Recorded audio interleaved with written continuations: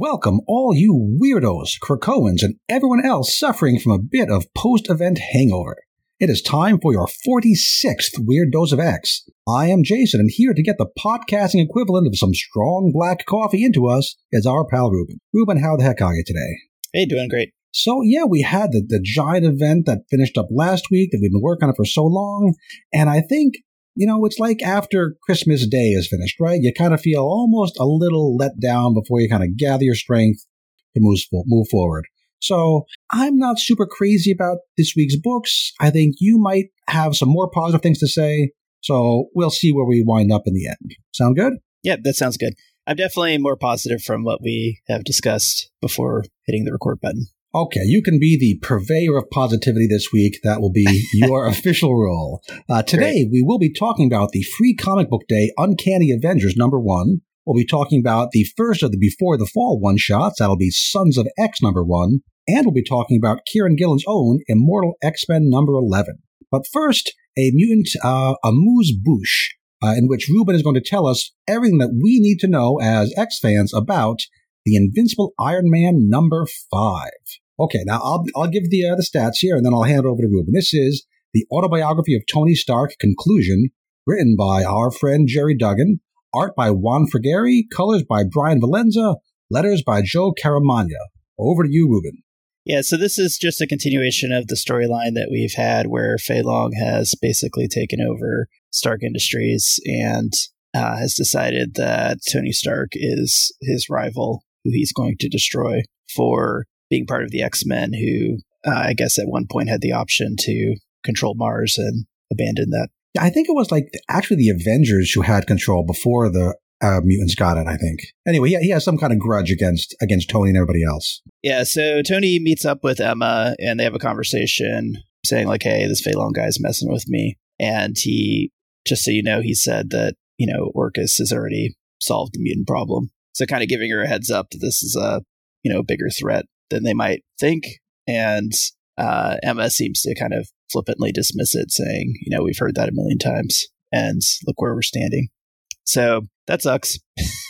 They don't take the warning seriously. And then we get to kind of the bigger plot points, which is Fei Long kind of shows up, fires a bunch of people at Stark Industries, gets somebody to give him a bunch of records. And one of those records is a list of assets that Howard Stark had contributed to the company. And he finds some paintings that were gifted to Tony, but apparently Tony never looked at them. And they're stored in this research and development facility, which for whatever reason, Fei Long thinks that's interesting. So he goes to the facility, grabs the paintings, tears into them, finds this secret letter from Howard to Tony saying hey, Stark Industries is a nice inheritance, but here's the real inheritance. I've found the secret to some mysterious metal, and here's some information on how to get it, and it's going to change everything, quote unquote. So they don't name the metal, but it appears, my speculation is that it's the Mysterium, the stuff that in X-Men read, or I guess maybe it was Sword, where the mutants went out and found it. And yeah, that's where it was the first time. They kind of made a big deal about it, and then it sort of kind of dropped out of. They make reference to it every once in a while, but it seemed to be set up to be a much bigger deal than it turned out to be, at least since then. So hey, maybe it's coming back in a big way.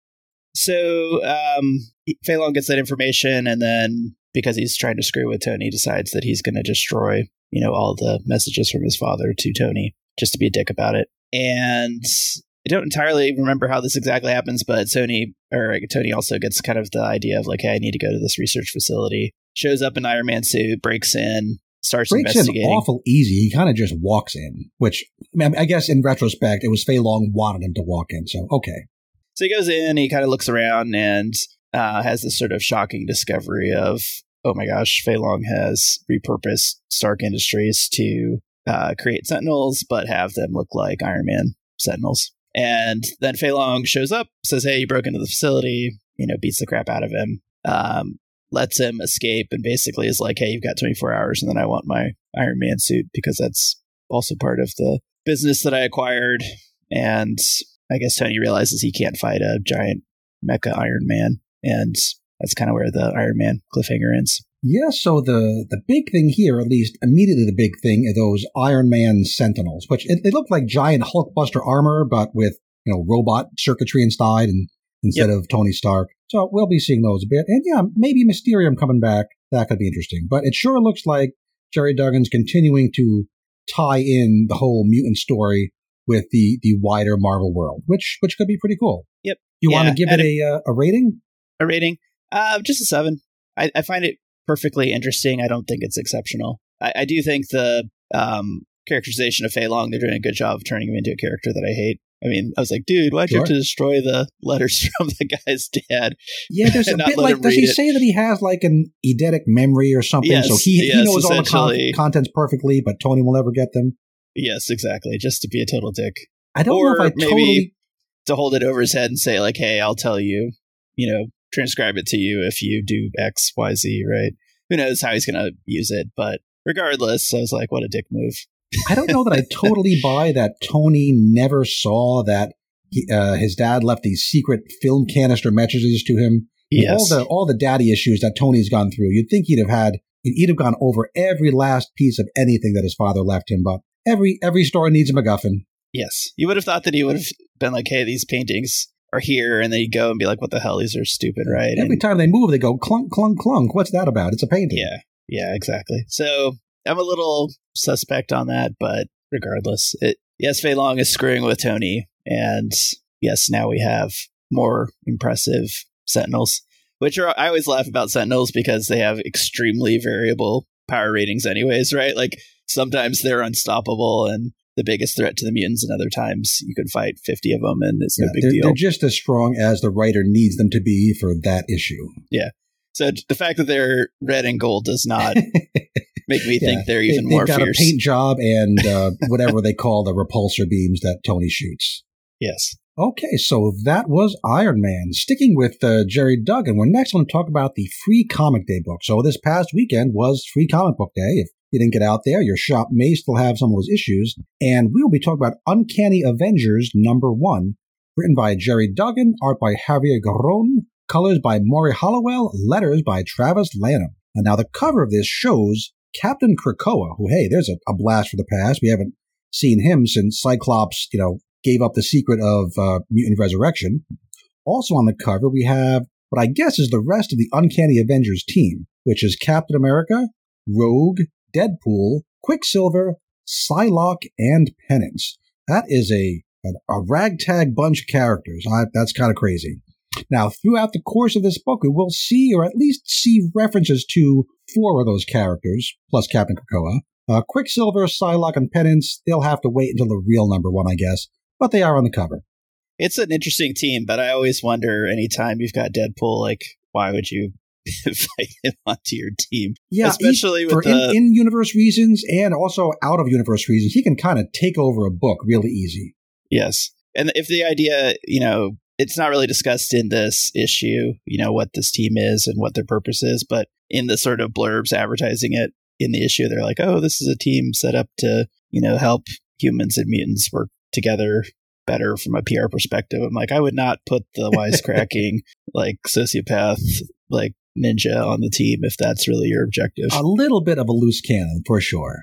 Now, this story is set in the future relative to our present timeline. In fact, it's set during the next Hellfire Gala. Now, the Hellfire Gala 2023 one-shot is published at the end of July, so that's about 11 weeks from now, real-world's time. While the mutants are busy partying it up, we see someone invading their Central Park treehouse. He's in the shadows, so we don't get a great look at him, and his identity looks to be like the initial main mystery of the series, so we're not going to find out here who he is, and maybe not even at the beginning of the actual series. I'm not sure how long this mystery is going to go. But he has a pointy chin, he has a flat-top haircut, making his profile look kind of like a rectangle. His hair seems to be gray. The lighting's bad, so maybe not. And his brow is wrinkled, making him look, if not old, then at least not young. He wears a white jacket, white pants, and white gloves, and a red watch. And I'm sure at the end of this, Ruben and I will speculate later as to who this might be. For now, he's just a guy working for or with Orcus, and they seem to have given him some kind of tech that lets him fly up into the treehouse, where there appears to be no security countermeasures. There's one glowy red light that I think is the silent alarm, but That is it. You'd think you fly into X-Men's house, you get zapped by something, but apparently not. Yeah, I don't think it would be this easy to break in, but okay. Yeah, this is, basically an advertisement for the upcoming book, so they can't waste a whole lot of time. I'm okay with that. Now, Destiny, back at the party, can tell that something's up. Kind of a shame she didn't make that prediction earlier. She and Mystique do a runner through a gate and out of this book to parts unknown, pausing only to remark that, hey, Rogue has just skedaddled too, and that'll be relevant later. Back in the treehouse, our mystery invader takes a good long look at the Captain Krakoa suit. I don't know why that's even still around. I mean, is that it? Why would you? I mean, it looks like in some of those Batman movies where he has the suits kind of in glass cases. Yeah. And I think you just get rid of that thing. Oh, well. The invader takes out a giant needle filled with red fluid. Try that again. The invader takes out a giant needle filled with red fluid and conveniently bearing a great big Orcus logo, so we know just who he works for. And he jabs it into the bit of Krakoan flora surrounding the Captain Krakoa suit. At this point, Cyclops shows up pretty mad, so I guess that was a silent alarm a couple pages back. They fight, and the invader holds his own pretty well against the Krakoan Captain Commander Emeritus. Yeah, and I want to jump in here. I think something really weird here is that he shows up in his 90s Cyclops uniform. So I don't even that notice makes me wonder, like, what the hell is this? There must be something that happens between, today and Hellfire Gala. Because certainly he didn't go to the gala in this uniform. That doesn't seem would be like bizarre. That would be his fancy dress outfit. Good point. But maybe this is part of the whole schism between Jean and him, and maybe he's going back to basics. He's going back to wear the T-shirt that his girlfriend wouldn't let him wear because it was too worn out. Yeah, I think we've all been there. So now in what I think is meant to be a meaningful bit of dialogue, Scott asks the guy, "Who are you?" And the invader answers, "I'm just a man." Now, Scott should have gotten a pretty good look at the guy. I mean, we don't, but Scott should have. So maybe Scott not recognizing him is meant to be a clue? I don't know. Probably can't count on that. The guy sees the world through a sheet of rose quartz, so maybe he doesn't have the best eye for faces. Scott zaps the guy and wins the fight, but he counts the guy out too soon. Scott radios to Forge that he thinks the treehouse might have been poisoned, and while Scott is doing that, Orcus guy gets back up. Enhanced stamina, healing factor, I don't know, and he socks Slim right in the jaw, apparently putting Cyclops entirely out of commission. Orcus guy then grabs a Captain Krakoa getup out of its storage cabinet and puts it on. I guess that's what his mission was all about. I mean, wouldn't it have been easier for Orcus to just create their own clone of the suit? They have every scientist in the world, including the ones who are now monkeys, but they need to go and steal this one. I just think it would be easier to make a new one than to steal it. The plot is bizarre, right? They have pictures of it, I'm sure, and functionally it's just a suit. And later we see that they're trying to do some like false flag stuff with it, right? Where, they are trying to make governments think that Krakoans are attacking the U.S. government. But to your point, right? Like, you don't need the actual suit to do that. It's not a unique artifact. No. At least as far as the rest of the world is concerned. Maybe the mutants themselves would realize, hey, that's not the real thing, but that's not the people they're trying to convince. They don't have a cosplayer on Orcus, unfortunately. So, now wearing the suit so we can't see his face even in good light, the invader drags Scott to the edge of the treehouse. He gives him a choice between burning to death, because the treehouse is now on fire, and plummeting to his death, and Scott chooses plummeting. So he tosses him off the edge, apparently to his death. He just doesn't say anything. I guess. The guy throws him. So as the new phony Captain Krakoa flies off, we see the treehouse in the background completely engulfed in flame. And, that whole setting never really made the impact it was probably intended to, did it? That whole treehouse.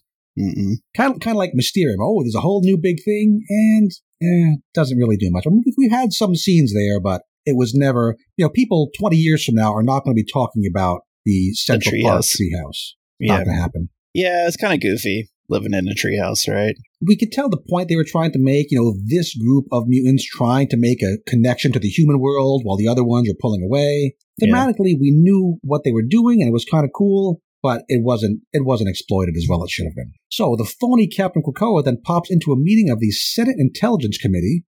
Oxymoron alert. Right before he gets there, the committee is saying bad things about Krakoa and talking about allying with Orcus. But before they can do much about that, Captain Krakoa, who probably wants him to ally with Orcus, shows up, punches one of them in the face, and then pulls the pins on a couple of good old-fashioned American grenades before the scene cuts away. It's unclear here whether he kills the senators or just does some damage and makes them pee their pants a little. But this is like the beginning of the PR campaign to make mutants look bad. Yes. And whatever he does makes the news, and this news is overheard in Brooklyn by none other than Steve Rogers. Hey, he was on the cover. He gets on his motorbike and heads across the Brooklyn Bridge while radioing for assistance on the Avengers emergency frequency. It seems odd to me that he announces that he's on the Avengers emergency frequency. I mean, if you're listening to that frequency, you know it, but we the readers don't know, so Steve has to say it. Oh, okay. Before he can get more than about halfway across the bridge in a very photogenic location,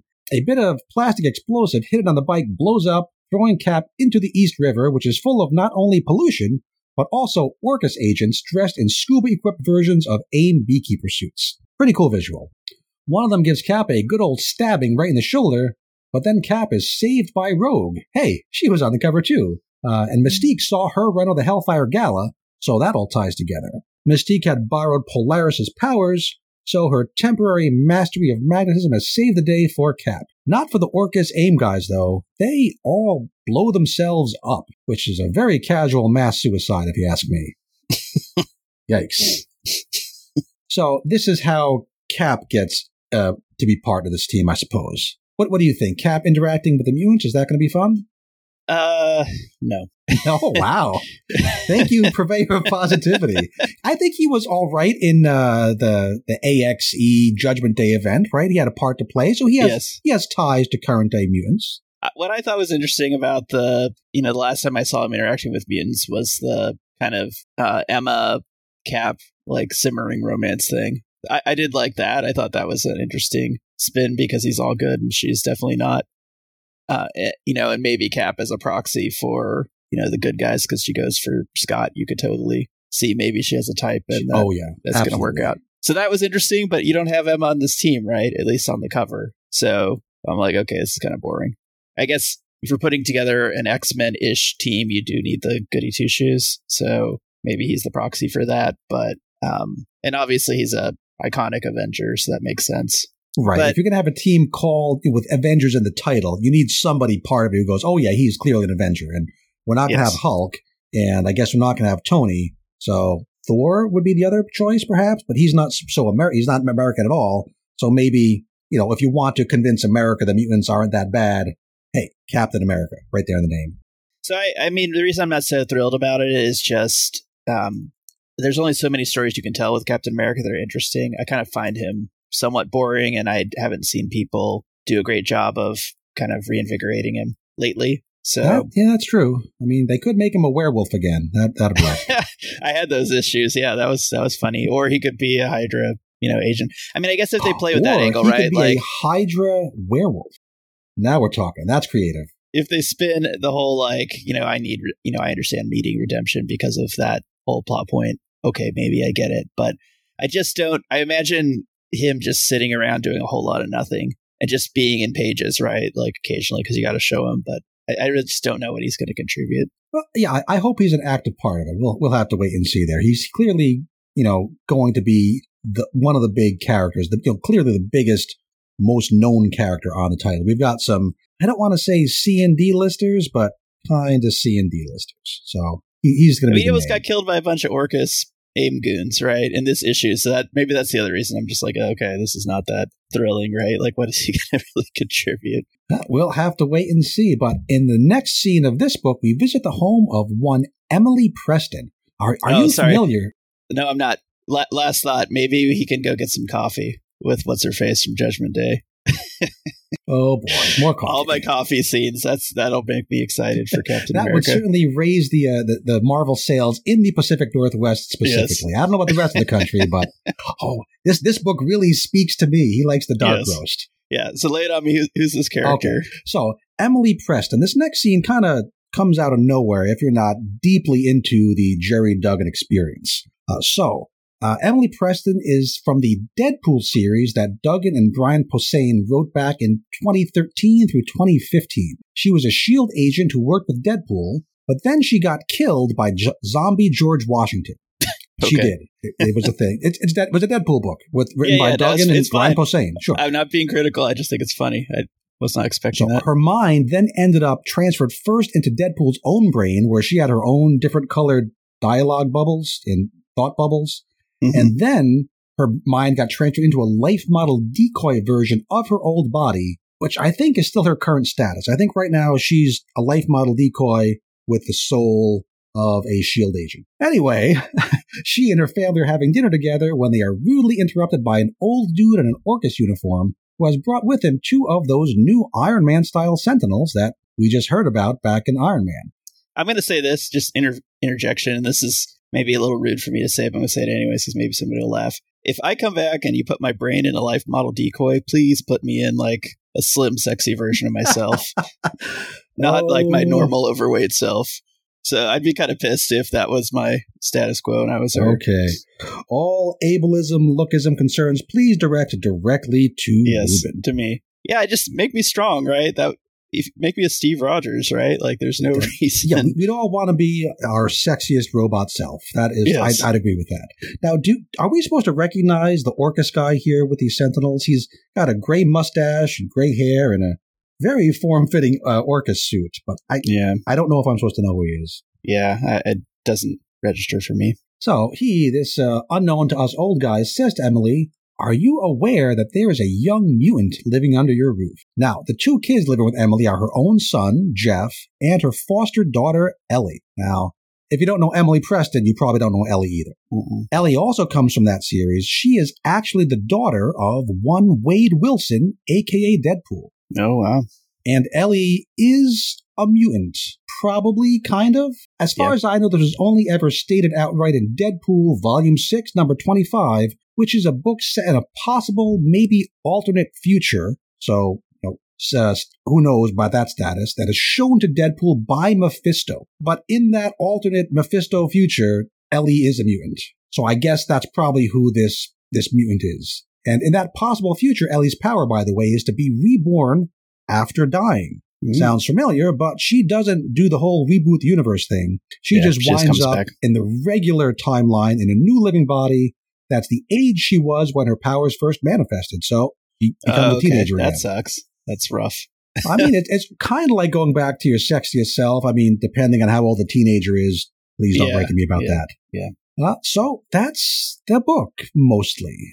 There's a pretty meaty bit introducing the fake Captain Krakoa and a few tidbits about the other heroes making up the new Uncanny Avengers Unity team. The real Uncanny Avengers number 1 will be out on August 16th, a few weeks after that Hellfire Gala one-shot. So are you excited about Uncanny Avengers? Excitement is not the right word. I will definitely pick up. Yeah. Okay. I will definitely pick up the book. I like Jerry Duggan for the most part, and I like the idea of a mashup team, but I just have a hard time imagining, why it's going to be a great book and what fun stuff they're going to be doing. So, yeah, I'm curious, but I'm not just like, sign me up, right? I actually think the best thing in this book that gets me excited is the Gods preview.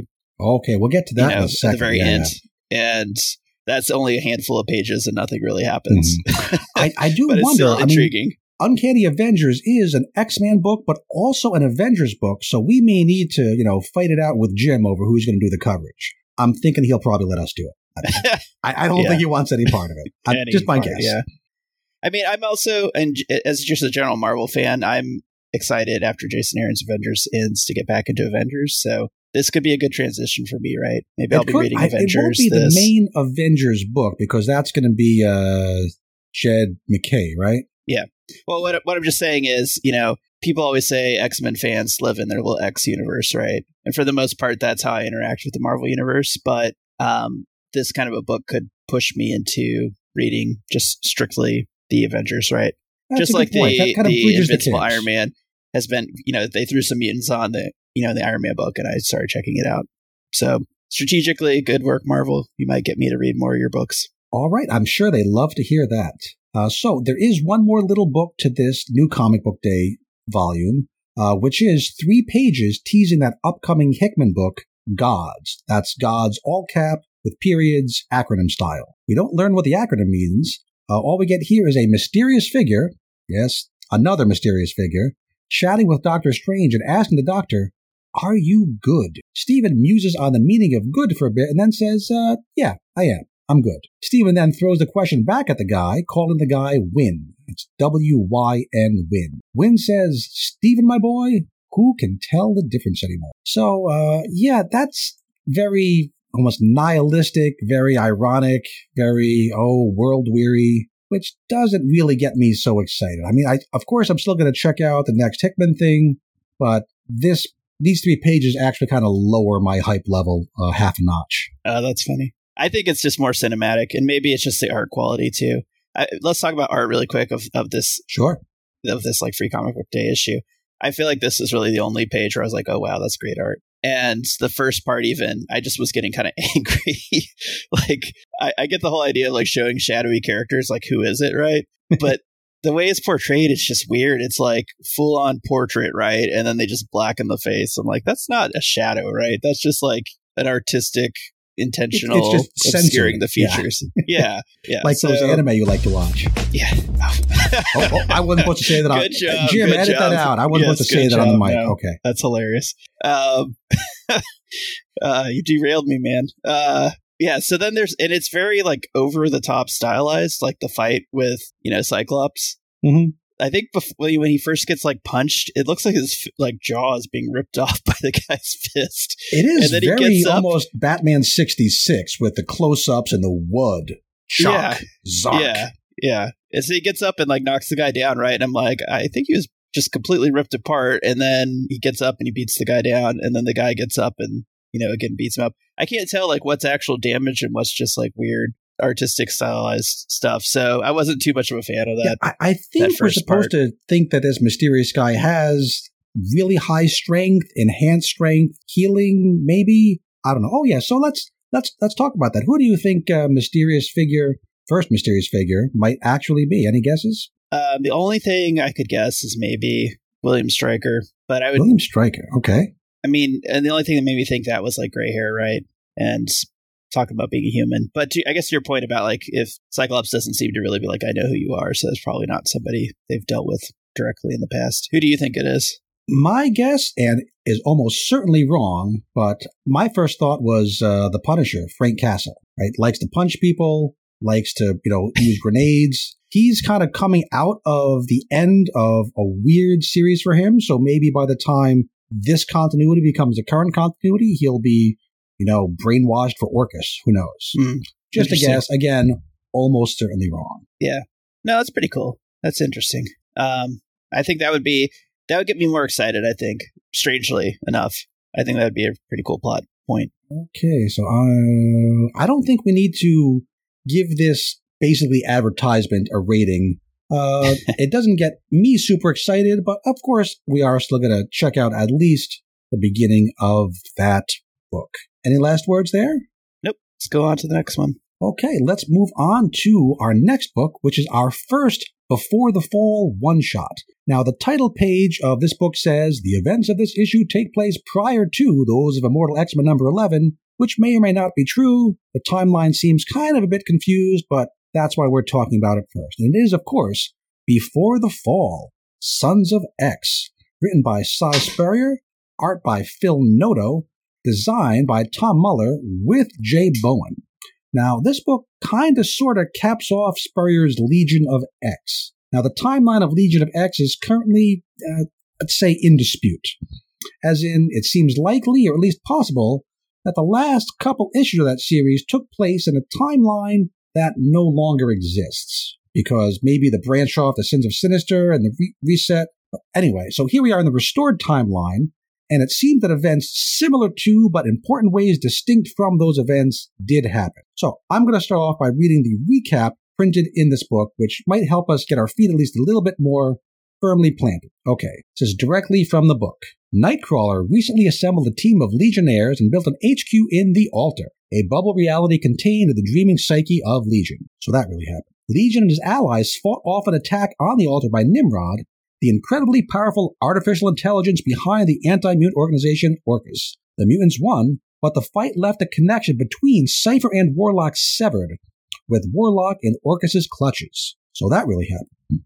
And he wasn't the only one. Working with Orcus, Nightcrawler's adoptive mother, Margali Zardos, manipulated Kurt into manifesting a magical weapon called the Hope Sword, then stole it. Mother Righteous, a clone of Mr. Sinister with the power to grant wishes and powers in exchange for gratitude and service, took an interest in Kurt, but her dubious plans to help were derailed when Sinister used clones of Moira McTaggart to create his own reality which lasted more than 1,000 years. See the Sins of Sinister event. With Mother's help, mutant kind restored the timeline, but Nightcrawler is not only still in Orcus' custody, he's under their control. So I think we know at least that the major big picture points of Legion did really happen, even though some of the people who were part of those events may really not have been quite who we thought they were. Yeah. Yeah, I know this is going to drive you crazy. I think Absolutely crazy. The biggest problem is a lot of the alerting the Legionnaires to Nimrod's threat came through the Banshee Vox Ignis merged character, right?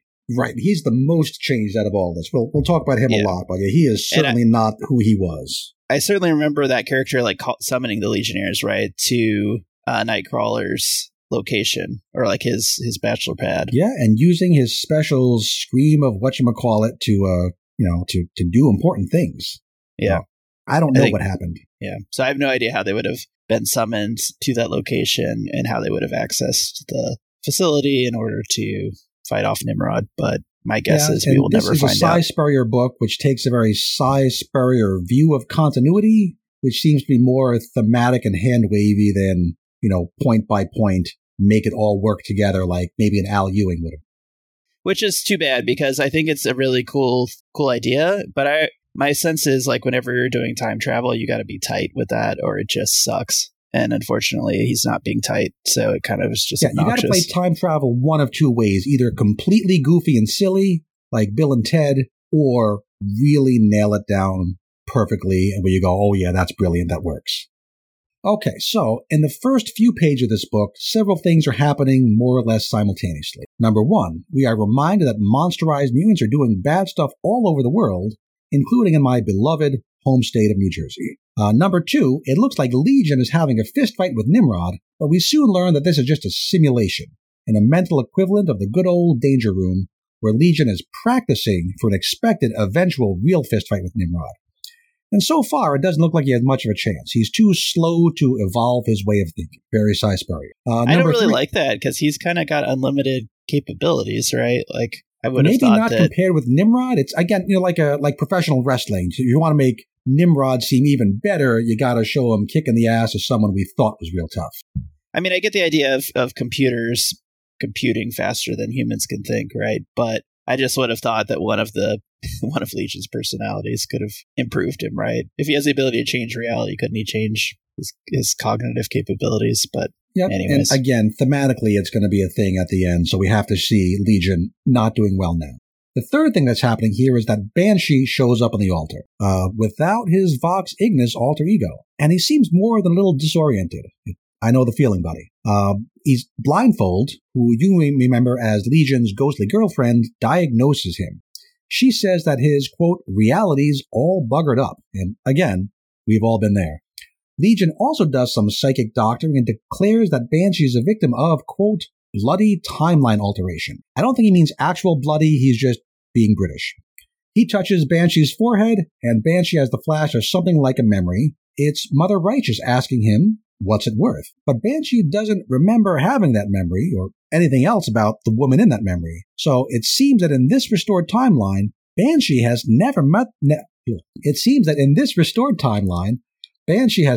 Mother Righteous, has never been bonded with the spirit of variance, knows nothing of Vox Ignis.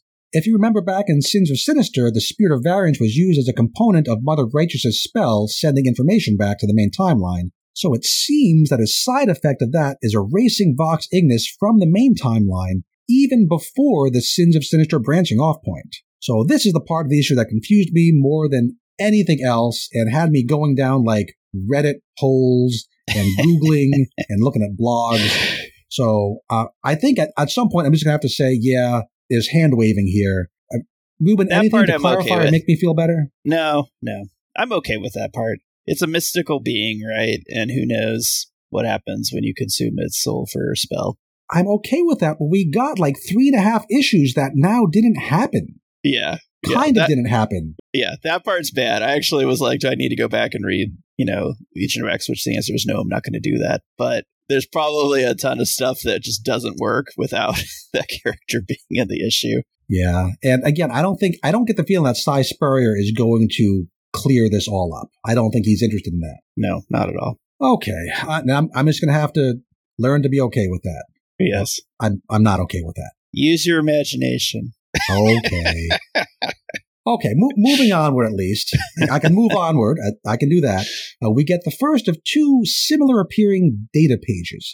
And I suspect this may turn out to be the format for all the data pages in the Before the Fall one-shots, but purely speculation on my part. This is a page from what's labeled an uncorrected manuscript of a book in the final stages of being edited for publication. So it's not a first draft, but it's not quite published yet either. We can see that there's a large stack of pages, but only the top page has its text visible to us. The title of the book is Fall of the House of X, and this book has been written from perspective well in the future, even past the Hellfire Gala, because, well, our current book happens before the fall. It's right there in the title. The author of this book is redacted. If I had to guess, and I don't have to, but I'm going to anyway, I'm going to say that the most likely author is Ben Urich. What do you think, Ruben? Is this Ben Urich's book? Sure, why not? Actually, I hated this data page. This style like pisses me off. It kind of makes things seem like they don't matter because it's already decided, almost like a destiny prediction. But yeah, I think go ahead. I think what irritates me the most about this is the censoring blocks, because I'm just like, I'm reading it and I'm just like, why is it censored? It's weird because the censoring doesn't exist in universe. It only exists for us, the reader. It's to use a fancy film word, it's non-diegetic. It's only censored because we, the readers, aren't supposed to know those things. Yes. Yeah. It almost seems to be like making fun of you. I love the data pages that are real things in their real world and give us a sense of that reality, and this does the opposite. Yeah. Yeah, that's exactly it. You nailed it on the head, like why it bugs me. I wasn't exactly sure why, but that's it. It doesn't seem clever, right? Like when they do these reveals in a few weeks or months or whatever, it's going to be like, yeah, okay, I didn't know that because you freaking put a censorship block over it, right? There's a difference between a mystery and just not withheld information. Yeah. Okay, so, but there are some okay little hints here. There's no secret that the mutants are going to be in for a bad time, that there is going to be a fall of the House of X, a fall of the mutants. They're going to be knocked off their perch, and really the only mystery is the specifics, how it's going to happen and what's going to be left in its aftermath. So whoever the author of this book is, again, I think it's Ben Urich, because he's the reporter who's been on the mutant beat for a while. This author knows all about the Sinister timeline, so it's not a secret to whoever this is. He's described the actions of Legion and Nightcrawler in the lead-up to the fall of mutant kind, so he has some highly placed sources. By the end of the page, the author says that Legion, quote, received assistance from a most unexpected source and accrued a debt that would prove both fateful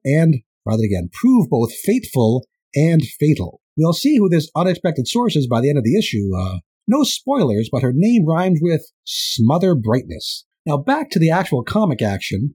Blindfold, Banshee, and Legion, looking a whole lot like Dorothy, Scarecrow, and the Tin Man, make an astral visit to Mother Righteous's library, where she explains several things that we readers know already. She also shows Legion a highlight clip of himself in that Sinister timeline, specifically from Nightcrawler's number 2. That Legion says, quote, a real leader doesn't push or pull, a real leader lifts. We know Cy Spurrier loves him some inspirational Zen koans, and now we have one for this book. A real leader lifts. And of course, he lifts with his legs, not his back.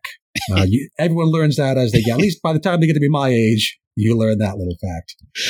It's not a bad thought. I feel like I'm sure he read that in some random leadership book, but I'm okay with it. It's not the worst. You kind of see him feeling very pleased with himself as he writes it down, which it makes me feel a little icky. Well, anyway, Mother Righteous volunteers to help our guys fix their whole monsterized mutant problem, and all she wants in return is a little gratitude. Legion, who seems a bit confused, just tells her, well, then thanks, which I'm sure definitely won't come back to bite him in his astral ass about 13 pages from now. Not that I'm counting. We now get a second manuscript page, same format, same redactions. This one mostly about Nightcrawler. Again, it tells us things we already know about his mom working with Orcus, the monsterizing spell. It also makes it more clear than it had been that the monsterized Nightcrawler was sent out by Orcus to be seen doing bad stuff all over the globe as part of their negative PR campaign against the mutants. So very much in parallel with Captain Krakoa. I'm pretty sure that's what it says. A lot of redactions, but that seems to be the gist. We also learn when he's not out there doing dirty deeds dirt cheaply, Nightcrawler is being kept on the Orcus station called The Bloom, which is a place we first visited in X-Men number 18 back in January. This page also drops more hints about Mother Righteous being a puller of various hidden strings regarding Legion of Nightcrawler going way back, which is not all that surprising. So, anything new or exciting you found on this manuscript page? Again, it's just showing that, yes, somebody in the future knows everything that happened. Doesn't tell us much we didn't know already. Okay, now it's time to raid the Bloom. Long story short, it's successful. Mother Righteous defeats Nimrod, which should be super weighty. It doesn't feel very weighty here, but this is frickin' Nimrod. She does it by accessing the soul of Warlock trapped within him. Via that Warlock soul, she makes Nimrod feel feelings, which he doesn't like one bit. Again, pretty relatable. Nimrod orders all Orcus forces to withdraw and then teleports away himself. Meanwhile, Legion and company find Nightcrawler, currently in his kind of big horned form, but not fully monstrous like we saw him in the Sinister, and our heroes are about to leave themselves when they're attacked by Margali Zardos, who does not want her adopted son taken away from her. Margali cuts David's head off with a Hope Sword that was crafted from Kurt's soul, which, again, seems like it should be a big deal, but he's still okay because he's Legion, and I guess he can do that. He carries his own head under his arm, Headless Horseman style. Margali is then also defeated by Mother Righteous, which she can do because Margali had received her Winding Way power-up via the help of Mother Righteous, and Margali thanked her for her help, which gives Mother Righteous power over her. Still not crazy about the thematic implications of this view of gratitude, but that's, again, on the list of things I just need to get over. Mother Righteous sucks Margali right up into one of her glowy reliquary balls, so she's like trapped in the Phantom Zone, I guess, more or less. So our heroes and Mother Righteous get beamed back down to Earth, and now they have the Hope Sword with them. Back on Earth, they're in the Savage Land. And between panels, Mother Righteous has done something that breaks the monsterizing spell that Margali has cast, which again seems super quick and easy to make a major plot point just no longer exist. She proves that her cure has worked by killing Dr. Nemesis, who is then immediately resurrected and no longer has that overgrown brain fungus thing going on. Juggernaut and a few others are then sent off to happily murder the rest of the monsterized mutants to death so that they too can be resurrected in a normal state. Which I thought we had gotten past that whole, just casually death murder, is fine, resurrect. just kill them off. Yeah. Wasn't that a big part of an earlier Cy Spurrier thing? The whole missing parts of your lives mean that it something. Shouldn't be casually and it turned into trashed. Yeah. But it just feels like a very quick wrap up. I don't know that Cy Spurrier thought he had more issues to work with, but he's not writing this like it was planned to stop here. It's writing like a quick finish. Now, there's nothing quick or easy about what happens next.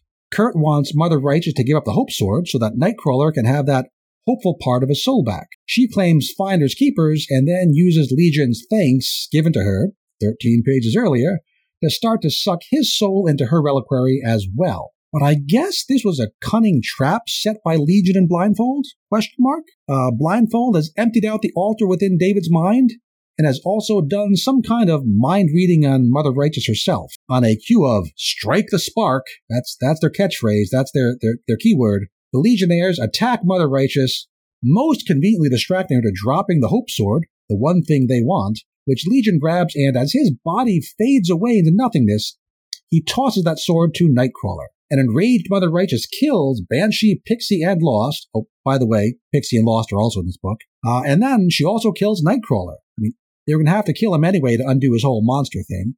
But we get a bit about she has the power of faith, but he says he has the power of hope. Not hope the mutant, hope the abstract concept.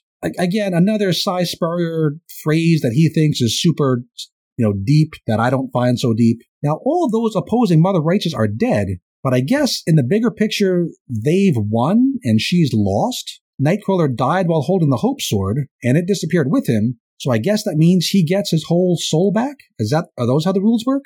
And Ruben, can you tell me what happened to Legion in this scene? I honestly don't know. I think he decided to ascend to a higher plane, just like he did in the Sins of Sinister world. Maybe. It looked like he was getting absorbed into the reliquary. I think he was. But then she doesn't know where he is, so she doesn't have him. Correct. And the Ascension, I think, thing is a good escape plan, except we have in this issue, hey, you did that in the Sins of Sinister timeline, and then whoever's sitting in the Dominion actually took you out, so you didn't really escape anything. So is that what happens here, right? Like, assuming that's what his plan is get off the plane of existence so she can't capture me. Yeah, and in the next scene, erased? Professor X, his dad, says that he can't find David either, not on Earth, and also not on Mars, which he was kind of in two places at once, sitting on top of a volcano. Yeah. We mostly forgot about, but is referenced here. He went to go kick it with Kid Omega. Don't worry about it.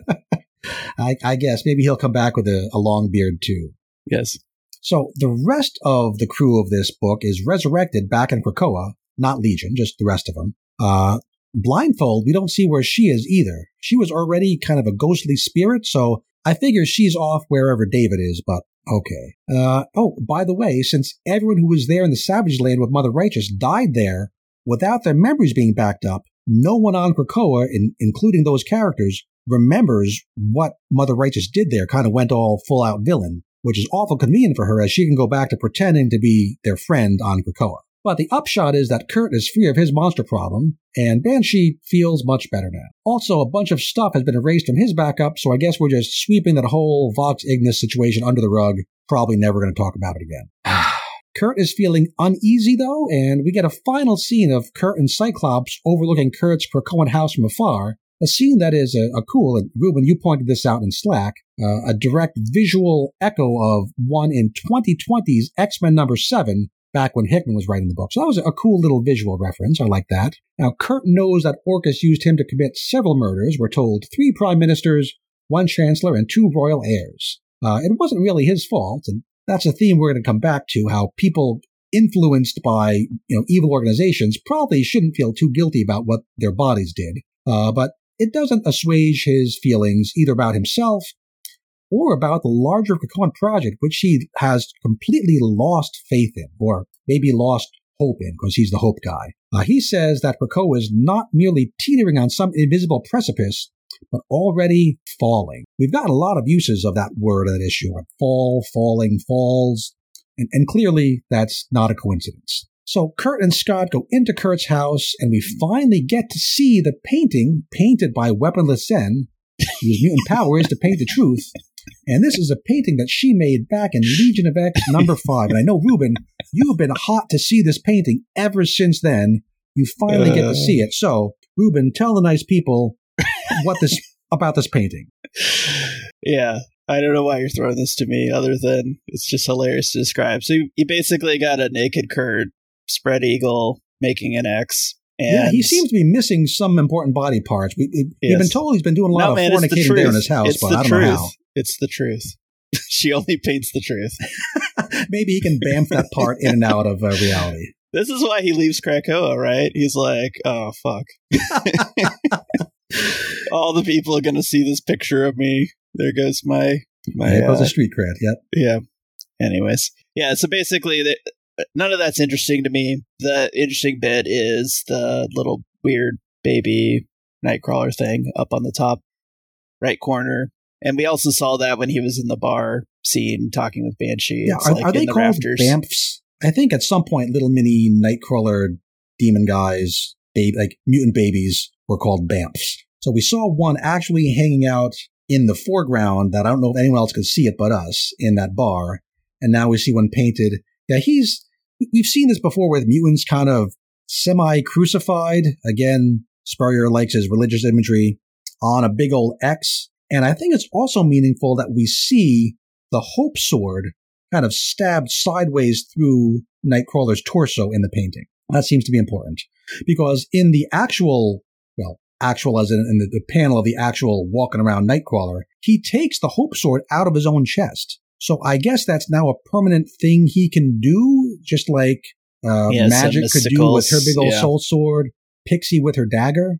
That's just a thing that Nightcrawler does now. So yeah, he says that he's got to leave. He's got to go. He has no more faith or hope in Krakoa, which he's been through some stuff, no doubt, but his role here has always been the hope guy, the carrier of the spark. So I don't know really why he feels right now he has to leave, other than editorial decided he has to go play Spider-Man for a while. Just doesn't feel motivated, organic. Go ahead, Ruben. Tell me if I'm right. He's got a lot of shame. It's all about the painting. I mean, you even have the scene with Cyclops looking at it, right? He does. He's like, looking right up there at it. Yeah. This was Weaponless Sin, wasn't it? Speaking of weaponless, she paints with the truth, quote unquote. Isn't that her? Oh well, I didn't think we were going to get quite this prurient at the end. I might move if somebody painted a picture of me spread eagle in my neighborhood, and everybody thought that it was accurate. Artists of the Pacific Northwest, you know what to do. So yeah, Kurt bamps away to go become Spider-Man, and that's where the book ends. And yeah, this book didn't do a whole lot for me. Leans pretty hard into those tropes of Cy Spurrier's writing that just never really resonated with me, and it erases important bits of the story, or it finishes up bits of the story in a hand-wavy way. Fox Ignis never happened. The monsterizing spell is gone. Legion and the whole alter concept, those are gone. We never got back to Forget-Me-Not. I wanted to get back to Forget-Me-Not. I knew you did. I knew you were going to say that. But yeah, it feels like Spurrier had to wrap up a whole bunch of stuff really quickly, which he's kind of done before in this series, right? He's kind of, every time it kind of stops and comes into a new version of itself, he has to kind of make some plot points go away. Now, to give him some credit, he does effectively convey the sense that things are starting to fall apart here, that the mutants are headed for an actual fall. And that's a big part of the job where, the title has Before the Fall. It's the first of those one-shots. He is making me feel ever more like, yeah, things are going to go bad. So that's good. But for me, though, the real figurative high point and literal bright side of the book is the art. It's Phil Noto. I know not everybody loves Phil Noto. I know Gabe in the Slack chat was casting some aspersions on one page taken out of context there, but I've always loved Noto's painterly style. I loved it on Cable. I love it now. It's a style that's unmistakable, right? You see a page of Phil Noto art, you know who it is, but in a way that still makes the characters look like themselves, not all distorted like certain DC artists that we might name. But they look right, and they also look like Phil Noto drew them, which is a cool trick. I had to call out one page I particularly like. It'll be page 3, which is a full-page splash that shows Nimrod having defeated David in the imaginary danger room. And Nimrod, to me, has never looked more intimidating. There's something Noto does with the shading that gives Nimrod a very striking sense of volume. He takes up space, which sounds awful silly when I say it out loud like that, but on the page, it's very pleasing to me. So in total, with a story I didn't much care for, and a visual style I very much did, and giving credit for doing what Before the Fall is supposed to do, I'm going to give Sons of X #1 a 6.8 out of 10. Ruben, over to you. Yeah. Wait, you described me as purveyor of positivity, so I bet you're expecting me to be very high on this. 9.8? 9 point what now? No, I was just going to go with a 7. And actually, okay. Yeah, and actually talking with you about it, I'm kind of a little bit more down. It was not as good as I thought. That is my job here. Yes. So I lost the battle there. I think 6.8 is probably a good spot for this. For me, the most interesting bit about this is the question of like, who's the BAMF, quote unquote. Actually, the coloring kind of bugs me, right? I wish it was more like pinkish red, because I really do think this is, I don't know, maybe I'm more invested in who is Spider Nightcrawler than anyone else, but I thought the BAMF was going to be Cardinal, right? And then right, yeah, because there's kind of a conversation about Banshee and Nightcrawler in the bar after all the effects, and they're talking about Legion, and they're like, hey, did he leave you anything? And we see the BAMF up in the rafters, right? That is intriguing, and no one actually mentions it in dialogue or in text. It's only in 2 little places we see it, I'm going to say, really existing in the bar and then existing in the painting. So whether that's an actual big thing going forward or just Phil Noto felt like drawing it, it's hard to say. So, yeah, in that scene, he's saying, no, he didn't leave me anything, but we see the BAMF, right? So it's like, yes, he did leave you something. He left you this little creature to take care of. Yeah, and I'm not really sure of their status in current continuity. They were a thing in various places and times, but we're seeing them now. I hope it's not just dropped. I hope we get some explanation in Spider Nightcrawler. Do you know what they were? I don't remember. I should have looked that up. Yeah. Is that some part of like his teleporting accesses some other universe, and they were related to that? Maybe they came through. Interesting, something like that. Yeah. Yeah. So sadly for me, I think Nightcrawler leaving Krakoa, probably he is Spider Nightcrawler, which I was hoping that wasn't what the outcome was going to be, but I guess it is. And it's going to be super weird. He's going to be Spider-Man with a hope sword. It doesn't make a lot of sense. It's so crazy. I am super interested in reading that first issue. And again, I might completely hate that issue, but I got to know how they're going to make that happen. Yeah. I just need to know. Yeah. And here I guess last comment, we see Cyclops series wearing his, current day Cyclops outfits. Again, weirded out by why he was in the 90s one. That is, probably significantly in the future from this moment. So something happens in between, or the artist just likes to draw that outfit. Hard to say. Okay, moving on to our last book of the episode. This is Immortal X-Men number 11, A Hard Rain. That's R-E-I-G-N Rain. Written by Kieran Gillen, art by Lucas Wernick, colors by David Curiel, letters by Clayton Cowles, designed by Tom Muller and Jay Bowen. Now, we are running kind of long here, so I'm going to try and probably fail to speed this up a little bit. I know I get into some cul-de-sacs, but we'll see what we can do. This issue does have Gillen picking up right where he left off in Sins of Sinister Dominion, an issue whose last portion was essentially Immortal X-Men number 10.5. Every issue of Immortal is narrated by one Quiet Council member, and our lucky narrator this time is Storm, who's also right there in the cover, sitting in a tree, not doing any K-I-S-S-I-N-G. Storm and Rasputin, Sinister's chimerical creations sent back from the far future of a now-dead timeline, are standing alone in the Quiet Council chamber. Not quite alone, for Koa in his tree form is present there, as is good old Doug Ramsey. And Doug here is shown as still having his techno-organic Warlock arm, which I think must be an art error, as Warlock isn't around right now, unless the timeline is even more confused than I think. Now, I happen to get that tidbit to give credit from the wonderful House to Astonish blog, which I encourage listeners to go check out for themselves for all sorts of cool stuff. When I get confused, which happens a lot, that is the first place I look to try to get deconfused. So why are Storm and Rasputin here? Well, they're going to completely undo the last dramatic scene from Sins of Sinister Dominion. They're going to bring the exiled Quiet Council quartet, that's Professor X, Emma, Hope, and Exodus, back up from the pit. No mention is made as to whether they saw Sabretooth down there or were surprised not to see him down there. More evidence that those books aren't really in communication with these books. Now, Forge has very quickly found a way, that is his deal, to make a machine to fix the problem of Sinister genetics. We get some actually pretty decent technobabble about Sinister's DNA being stored in a sub-dimensional loop stitched into everyone else's regular DNA. The details don't really matter, though. There's a bing and a bang and a boom, and now they're all fixed. Probably. We know Sinister's a tricksy one, and so these four will still be watched closely, mostly by Rasputin, and put on restricted duty. No resurrection work for Charlie, and no votes in the council for any of them. This will all be kept secret from the larger Krakoan population, which is an echo of a lot of former secrets that the council have kept, about Moira and, well, mostly about Moira, and that didn't go so well, but I'm sure it'll work out just fine this time. This is supposed to be happening after Sons of X that we just talked about, but there's no mention of Kurt also having, I didn't mention this last time, Kurt gave up his council vote at the end of that issue. That's important, should have said that.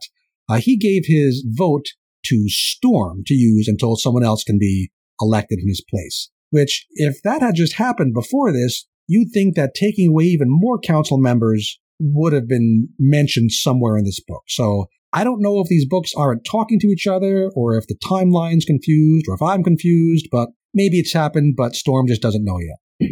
Pausing for a sip of tea. Next, Storm and her new pal Rasputin show the restored council members the movie version of Sins of Sinister. How long before that storyline comes to the MCU? It is nice and convenient that now everybody basically knows, well, everybody on the council knows kind of everything that happened in that series we just read. And I guess Ben Urich could have talked to one of these people. Maybe he got a bootleg off of a BitTorrent. Who knows? Not that I would know how that works. Now, naturally, none of these people who see the movie take the news of their alternate future selves very well. Again, just like Nightcrawler, I would say this wasn't really their fault. This is, Mr. Sinister, who, he's sinister, it's right there in the name. He took over their personalities. Yes, it had bits of their personality too, but I don't think they should be blaming themselves for this. Or each other. Now, speaking of blaming each other, Hope and Exodus are immediately on the outs. And by on the outs, I mean Hope is trying to murder him to death for turning on her in Sins of Sinister. That's just a weird little, issue. Because again, it's like, as you say, right? Like, this is me when I've been possessed by Mr. Sinister. Right. It's it's like, you aren't you when you're hungry. You have a Snickers bar. You aren't you when you're possessed by the DNA of Mr. Sinister. Have whatever techno fix this is. But yeah, she's not hearing any of that. That being said, I just try to think through it, and I'm like, okay, people certainly get pissed off when people act crazy under the influence of something, right? Is that a good analogy? I mean, I know that's kind of what we're supposed to think in the book, but I don't. But it seems a little different, right? It's like not like a choice. It wasn't like they chose to have their DNA corrupted, right? So yeah, it's just a little weird. I could see them being like, "Hey, this makes me feel a little uncomfortable." Like that would have been an appropriate level of response, right? A little like I need a little time, I need hurts. a little distance. Like give me a little space. All that would have made sense, but the I'm going to kick your ass stuff is and a little it goes bizarre. on for several pages. But I think mostly they kind of need an action scene in this book, and we get one other little action scene, but I think that was mostly why it's here. I also just generally, let's talk about Storm and kind of the narration of her being critical. And there's an interesting point of her being critical of Charles and, his behavior because, when she was recruited to the X-Men at that time, she was kind of like the weather goddess in Africa. And he was like, hey, you're not a goddess. Stop pretending to be one. And here she's like, I'm bailing you out and you're acting like a god and you don't seem to have any remorse for what you did. She's very critical of him, right? But yeah, there's an interesting dynamic here where she is kind of being her royal, kind of self-righteous self, but she gets knocked down a couple pegs later on, which I actually kind of enjoyed. Yes, I enjoyed it a great deal because I was like, God, this character's really obnoxious. And not every character is allowed to knock Storm down a peg, but yes. Spoiler, it's going to be Emma, and I guess Emma is allowed to do it. Yes, and similar to the Hope Exodus thing, I'm like, yeah, you're critical, but they were sort of subverted, right? It's not I think the whole point is she's trying to say hey, your machinations in games have led to the fall of this. You basically led to the Sinister timeline. You need to stop playing games and just be on the up and up. But again, I'm it's not exactly what happened, right? It was Sinister doing his stuff. Yeah, she's kind of the large and in charge here. She's the one taking control, and she is feeling very full of herself and very much like she should be the school marm telling people what they did wrong.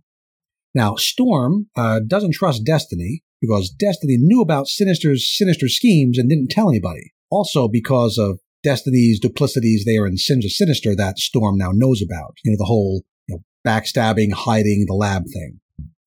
Destiny tries to defend herself as having just acted in everyone's best interest as best she could, but we know that she's really mostly motivated by trying to keep Mystique alive as long as possible. So she's not really telling the truth either, which I think that's an okay dynamic, is seeing how she is also defending herself and making some good points, but we know that in reality, the big issue is something that she is not going to say out loud.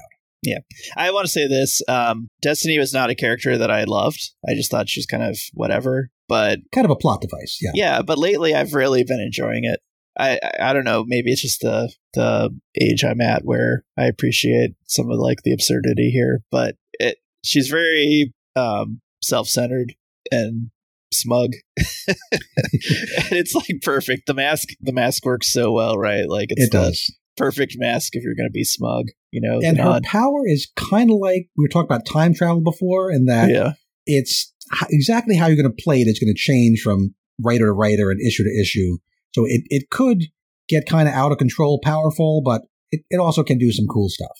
So speaking of Mystique, which we kind of were before our little aside there. Mystique is visited by Mother Righteous, who is becoming, the star character in all of Krakoa. I don't know if does she have a house there, or she just lives on the astral plane and she wanders around. She has the She's astral always plane there. and she can appear wherever she wants. She's always on Krakoa, it seems. Yeah. Again, exactly when this happens relative to what we saw in Sons of X is kind of hazy. Maybe she's already done that, but no one here knows about it because all the memories got wiped. We need another action scene here, so Mystique and Mother Righteous fight for a bit, but really Mother Righteous is dropping off a voice memo from Sins of Sinister Destiny. Remember, Mother Righteous was given a library full of secrets from that timeline by her own future possible alternate self. This secret is from Immortal number 3, which is a message that Destiny had sent to Mr. Sinister in that timeline. We don't hear the entire message in this issue, but if Mystique listens to it, and I think she's going to, she'll know all about Destiny's true motives, including that she's just trying to keep her, Mystique, alive, and she'll also know some things about Sinister trying to become a Dominion. It seems like Mother Righteous is trying to insert some distrust between Mystique and Destiny, although... And that they talked about an alliance as well. Right. And, so we know that in the Hellfire Gala, Mystique and Destiny seem to be still together, but... Yeah, so I read this issue before I read the Free Comic Book Day stuff, and the Free Comic Book Day stuff, I think, really, deflates this scene. Because I thought this was great when I read it without knowing that they're still together. I'm like, oh, man, trouble in paradise, right? She's going to be pissed. We saw very little of them in the Free Comic Book Day. We saw they were physically together at the gala, and they ran off together, but there could be a whole lot going on between them that just didn't come up in that book. That's possible. So the next major thing that happens is that Lodos Logos, remember him, the poet guy, he comes to bring Storm back to Mars. She is a busy lady. There's kind of a clumsy moment where Storm, when saying goodbye to Professor X, says, "Don't you want to talk about Max?" And by Max, she means Eric. And by Eric, she means Magneto. And this is a weird time to bring that up, don't you think? I mean, I suppose that in universe, it hasn't been all that long since Magneto died in Judgment Day, although for us, that was 6 months ago. This is clearly put there for readers, of course, because that's why everything's in the book. It's trying to foreshadow something about Professor X reacting to Magneto's death, I think. Yeah, it was a bizarre little It does seem it comes out of nowhere. Now, before Storm leaves, Emma gives her a bit of a lecture on how Storm isn't really in a position to be as judgmental as she's being. I mean, after all, and this is a great point, in Sins of Sinister, these sinisterized mutants have an excuse. They were sinisterized by Mr. Sinister. But Storm was her regular self. She never died, at least until the whole magic spell thing, but forget about that. It's 1,000 years down the road. And for 100 years? Anyway, doesn't matter. Storm was herself for those 5 years when she didn't even notice that everyone else on the council was completely compromised. Yes. And that's all on her. That is a damn good point by Emma. It's an extremely good point. And that I applauded Gillen for doing that, right? Because I'm getting really annoyed at Storm and the way it's been depicted here. She's very heroic, right? And she has really good criticisms. And yes, they need to stop playing their games, right? But it's sort of like, you didn't realize that there was something off with us for freaking 5 years. And this knocks Storm down a peg, but in doing so, I think it makes her so much more interesting as a character. I don't need her to be the perfect goddess. That's boring to me. I'm interested in the kind of mistakes that she makes because of who she is and because of the positions that she's put in. It's interesting to see her screw up sometimes. Reminder, she's not a goddess, and what's she going to do going forward, right? She's a very cool character. I mean, I love that she was in charge of the X-Men for a while. Absolutely. And I certainly love her in X-Men Red, and I do appreciate that they're pointing out to her like she really is ineffective, splitting her attention between Krakoa and Mars or Rocco, whatever you want to call it. Yeah, and that has been a theme of like both this book and X-Men Red, which makes sense. So it does look like that theme is going to be put in the forefront even more in the next couple issues. So Storm does then leave for Mars through one of these gates. And as she does so, we get a brief exchange between Mother Righteous, still hanging around Krakoa, and Sebastian Shaw. Now, privately here, between the two of them, Shaw acknowledges that in Dominion, he was just pretending to not recognize her. they've really had their dealings before. That part was not erased. Shaw tells Mother Righteous now that he fully expects Krakoa to go kablooey in the near future, and he's already positioning himself to benefit from that. Now, Mother Righteous says she'll help him in exchange for Shaw proposing a few motions before the now greatly reduced Quiet Council. And that is very interesting to me, too. We haven't seen a whole lot from Shaw for a while, and I'm curious to see him again. Yeah, he got knocked down pretty hard, right? And he's been definitely ever since subordinate. Kitty, found out about what he did and beat the snot out of him. Yeah, and we had that fun issue in Immortal where he was kind of tough and interesting, and that was kind of the last time we saw him as a threat. But it's great to see he's just been kind of biding his time, and yeah, he's not an idiot. Like I did really appreciate that they did the callback of like, yeah, I investigated this person. Like I'm the one person that knows who this is, knows that they're not a friend of Krakoa, but also I'm Sebastian Shaw, and I don't give a damn, right? Like I'm just going to use that information for my own benefit, and that means burning Krakoa, but getting a lot of profit out of it. Let's do it. So I thought that was cool. Great stuff. Yep. So now we have a time jump to, quote, days later. Now, by the way, Kieran Gillen, I think in his newsletter, has said that the next issue of X-Men Red takes place in this gap between these two pages, during those days later. So this last scene here takes place after X-Men Red number 11. So after whatever happens there on Mars, Storm is feeling even more overstretched by all her responsibilities. She needs someone on Krakoa to be her eyes, ears, and voice when she's not there. Someone to cast her vote when she's not there. And I guess also Nightcrawler's vote, since he gave his vote to her. Yeah. Again, like depending on timing. Triple vote. And so who's going to serve as Storm's most trusted friend on Krakoa? None other than good old Colossus.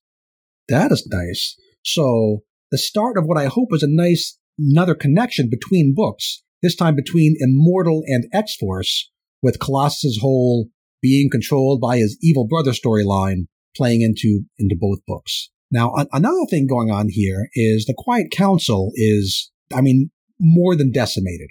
I'm one of those pedants who likes to point out that decimated means you only kill a tenth of the people. So here we've got a whole lot more than a tenth are gone. So who's left on the Quiet Council? On the traditional heroic side, we have Storm, who's there part-time. We have Kitty Pryde, and we have Colossus, and we know his problems. On the traditional villainous side, we have Sebastian Shaw, who's actively working on selling out Krakoa, and we have Destiny and Mystique, and we know that they're going to be bugging out at the Hellfire Gala. So not looking great for the whole mutant government. Listeners should feel free to draw any parallels they like with real-world government. Our podcast will be staying clear of those discussions. But are you enjoying the political machinations here? Yeah, I always get really excited when we have that plot device. And it is a thing Gillen likes, right? In Eternals, that's how Thanos got to be, is it Prime Eternal? Whatever the title was. The Prime Eternal. By playing games with who's voting for who and who's not going to be at the election. So it almost feels like a little bit of a rerun from him, but with different characters, with different motives. So I'm okay seeing it again. An interesting, other dynamic of this, right, is how much character assassination work went into Beast. But he was the one that was suspicious of Peter. Do you remember that whole time he was interrogating him? I'm like, dude was kind of right. That's right. And now here he is, Russian Peter with his, compromised. How did that timeline work? Was Colossus already under the control of Chronicler when that happened? I don't remember. No, I think it was slightly before. Oh, well. So he was just a little early. Premature anti-Peterism. Yeah. But I kind of feel bad. Poor Colossus, right? He's kind of next in line to be character assassination target. But it's also good. It's a good device, right? He does look so sinister, right? Normally he looks so heroic. I'd say the art in that last panel is pretty good. Yeah, the hands in the foreground from Storm, those look odd. They look kind of like feet. Yeah. I don't know why they're there, right? You don't really need it, but other than to let them know they're talking. But the Colossus kind of looking and being of course you can rely on me. Yeah. I was oh, no, other than those hands, that is definitely the coolest panel from this book. Yeah. And I was hey, this proves Emma's point. You're kind of a dope, Storm. I'm sorry. I know everybody loves you, but once again, you don't know somebody's acting weird. This is exactly the problem that led to Sinister Sinister timeline. Which is clearly on purpose and does make me very happy. Yes. Yeah. So, to wrap up this long episode, not short, but here we are. Art-wise, I'm starting to run out of things to say about Lucas Werneck's art. I love his dynamic layouts, especially action stuff. Still not crazy about the way he tends to draw faces. He has this one sneering expression that he draws identically on like Hope and Exodus and Storm. And once I noticed that, I'm like, hey, he just cloned that same face on 3 different people, and I didn't even like it the first time. But yeah. Again, this is me nitpicking things. Overall, it does a great job of telling the story. Fight stuff looks great. Krakoan organic technology looks fantastic. Just some of his character facial expression stuff doesn't work so well for me. Story. I am so bummed that Xavier and company are out of the pit already. After you signed off last week, Ruben, I don't know if you listened to the end of the podcast. I did. I was speculating that, how long are they going to be there? They might be there through the Hellfire Gala. They could be there for, they're already out. 2 pages. Yeah. 2 pages there in the pit. Makes me feel dumb. Yeah, I think that was definitely a big swerve. It's sort of like they wrote the story and then they were told, no, we need them for something else. But it undercuts the end of that whole event. I kind of feel in retrospect like I enjoy the event slightly less because right away it's just, oh, no, that didn't happen. Or it did happen, but it doesn't really matter. I would challenge you on that, though. I would say, what are the real ramifications of them being gone, right? They don't have votes or influence, and that still is the status quo. And we do get an interesting additional dynamic here, which is, Forge says, we don't really know, did we actually scrub your DNA or not? Like, we think we got the one thing we identified, but we don't know if we got everything. That's interesting, right? You could certainly have it come up. It is interesting, but shouldn't that apply to everyone on Krakoa? At least everyone who's ever been resurrected, not just these 4? Does everyone on the island go through this procedure? They say that only from the point when Hope was dead. Remember, before that, her power was like scrubbing the DNA, and that was why Sinister had to take her out. Okay. So, and they do fine. They touch on that. They say from this point forward, anyone we resurrect, even though you're not involved in the process, because for some reason Hope is still involved, they're like, we have to monitor them and make sure that they're not compromised, and they have to go through the Forge cleaning process. Okay, so big picture, Gillen uses this issue to a lot of housekeeping, a lot of setup, a lot of cleanup, showing us the post-Sins of Sinister state of Krakoa, which is necessary work, but not all that thrilling. I like what he's doing with Storm. The rest of it there's some scenes that just plot along, and I want to flip through and get to the next thing. It's not bad, just not anywhere near the heights that this title has shown us in most of its prior issues. I'd like to be more excited, feeling a little bit let down. I'm very much open to the next issue, restoring my faith that, Gillen has a plan. This was all part of it. But for right now, I am at a 7 out of 10. Oh, sad. Yeah, I'm a lot higher on this. This is another 8 for me. I'm intrigued. I can see why you are. I still like the character dynamics. I do think there's some interesting kind of interesting directions this could go. I do have a sense of dread as to what's going to happen. And when you run the numbers on who's left on the council, I'm like, man, it doesn't surprise me that Mother Righteous is just propose any crazy idea, because we could probably get it passed at this point, right? Because it's basically Kitty who knows versus what Peter's going to vote for. Could be anything. Yeah. So that's interesting, and I'm curious to see is this going to change Aurora's perspective on leadership, and how's that going to play into the X-Men Red storyline? Yes, next week is when X-Men Red comes out, so we will be looking forward to that. So let's get into next week. Next week, there's a lot of stuff coming out, and I'm not exactly sure which we're going to talk about, but the issues we will definitely talk about are X-Men Red number 11, Storm doing her thing back on Mars in between pages of Immortal, and also Wolverine number 33, back to the whole Wolverine versus Beast thing, with all those Beast clones and Wolverine clones. Also coming out next week are Rogue and Gambit number 3, Invincible Iron Man number 6, and maybe we'll have Ruben do another Iron Man minute. I will read both of those things and do the 5-second summary, so don't have to read those. And I will read Captain Marvel number 49, which I think wraps up the Brood storyline and might have some more crossover-y stuff with Rogue and some other of our characters. So I don't know that anything there is going to matter so much, but if it does, I will let you know. But until then, folks, Ruben, what is it that we say at the end of every episode? Yeah, go read more X-Men comics. Bye-bye.